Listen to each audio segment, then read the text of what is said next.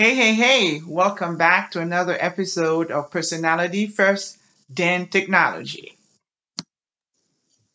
Hi, I want to say hello. Today was way better. I was a little bit more awake because all the physical setup of the school was done. So today was just a virtual check in. So we were checking in with the students and with ourselves. And we took a time to process. Hi, I'm taking in right now. Today was the last day to get a pre-service, what we call it, which is a time where teachers get before to set up the classroom, to set up the school, to set up a lesson or their environment before young people come into the building. So that's what I'm talking about. Let me start over because my mind is always doing 10,000 things. By the time I get into the podcast, they're still running very rapidly. Then I start talking. Hi, everyone. Welcome back to another podcast. Today, I'll have a little bit more energy than I did yesterday because I was physically exhausted. But today is a better day. A little more awake, still energized. And I want to talk about how to rest yourself. And it's not what you think. It's not like you could sit down if you need to. Yes, it might be that. If you need a nap, you could do that. If you just need to move away from where you are, because I always talk about self-care. I was talking about how to release pressure. I do have an ebook for that. If you want to buy it, I have that available that teaches you a different strategy to release pressure because we are under a lot of pressure as educators on a regular basis, which is tripled and quadrupled with the pandemic. So that's the physical aspect. But for tonight, when I say rest yourself, I want you to take a break from doing all the work and allow the universe to take care of you. Let go and have faith. Just ask in an allowing way. Oh, I don't know if you have some people in your life or someone in your life, like whenever you ask something in the right way and you get it, you don't have to struggle. You don't have to manipulate. You don't have to make something up. And you don't have to trade something to get it. You just say, "Hi, how are you? Can I please have a cup of water, a cup of coffee, a glass of juice, or a person bag, whatever it is that you want."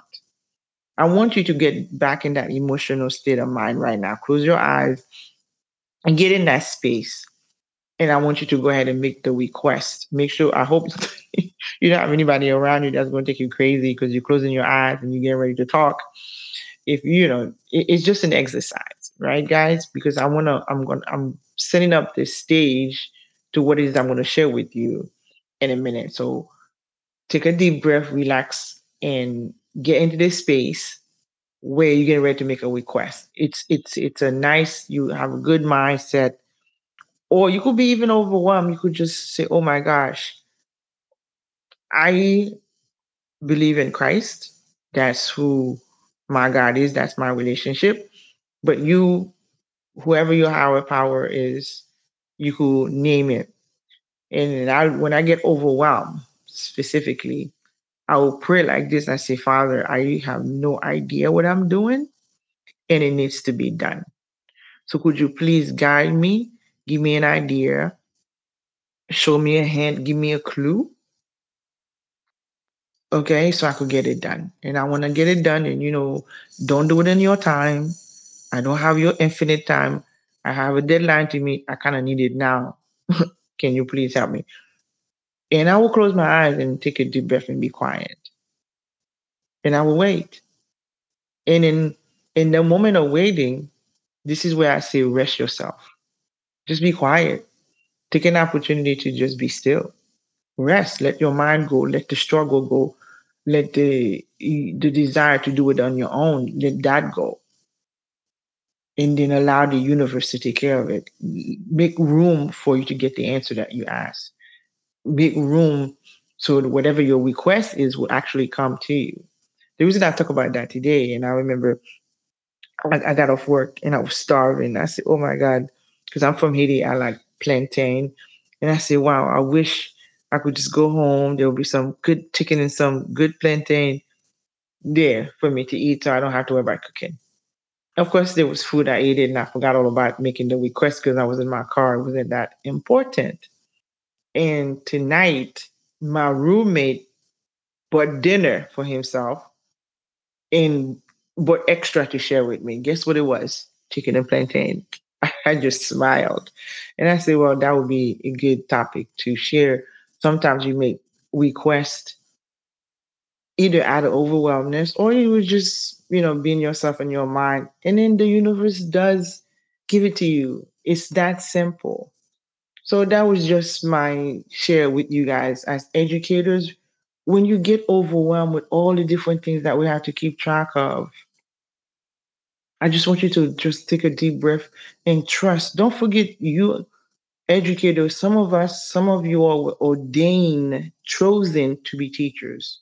So if you ordained and chose to be teacher, all that you need and desire is already set up and ready for you. All you have to do sometimes is tap into it. So with that being said, I'm going to read two poems for you from my usual TM meditation. So this one is my favorite. If you notice in my webpage, I always use the word enough because as educators, if we're waiting for society to say we do enough, that's not going to happen. I always put that I'm done enough, I am enough, and I have enough. In my Facebook page, you will see under my picture, it says I am enough. So this is the title of the one short poem. It's Enough.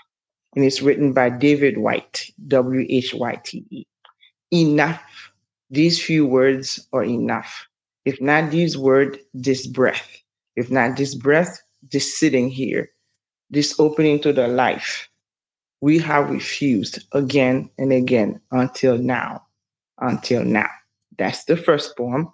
The other one is I wanted to read to you yesterday, but I got busy. So this is written by Portia Nelson from the Sogyal Rinpoche, Rnpoche, the Tibetan Book of Living and Dying. And it says autobiography in 5 chapters. I thought that was so funny. I definitely had to have that. So chapter 1, I walk down the street. There's a deep hole in the sidewalk. I fall in. I'm lost. I'm hopeless. It isn't my fault. It takes forever to find a way out. Chapter 2, I walk down the same street. There's a deep hole in the sidewalk. I pretend I don't see it. I fall in again. I can't believe I'm in the same place, but it isn't my fault.